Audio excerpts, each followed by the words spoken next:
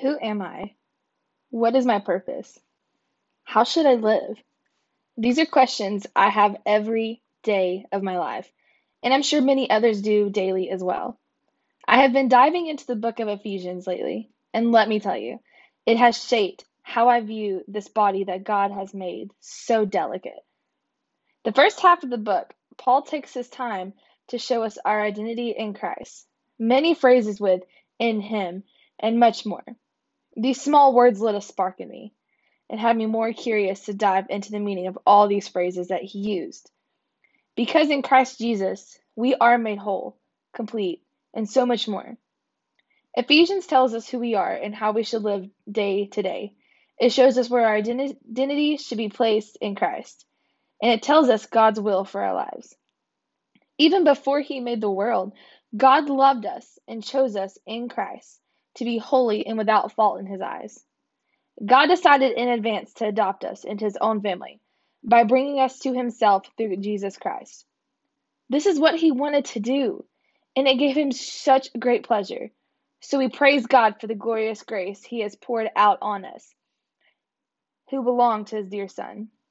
He is so rich in kindness and grace that he purchased our freedom with the blood of his Son and forgave our sins. He has showered us with kindness along with all his wisdom and understanding. Ephesians 1:4-8. God is good, and he has such a perfect plan for your life, an amazing plan that he designed just for you. Just like Jeremiah 29:11 says, "For I know the plans I have for you, declares the Lord, plans to prosper you and not to harm you, plans for good and not disaster." You are chosen for a reason for this life you're in. Even if you don't believe it now, just wait. God has you in his hands right now. Just trust him. That's all he asks. He asks that any problems that you face, any trials, circumstances, or anything, that you rely on his power and his power alone. Nothing else is going to satisfy you than the love of Christ.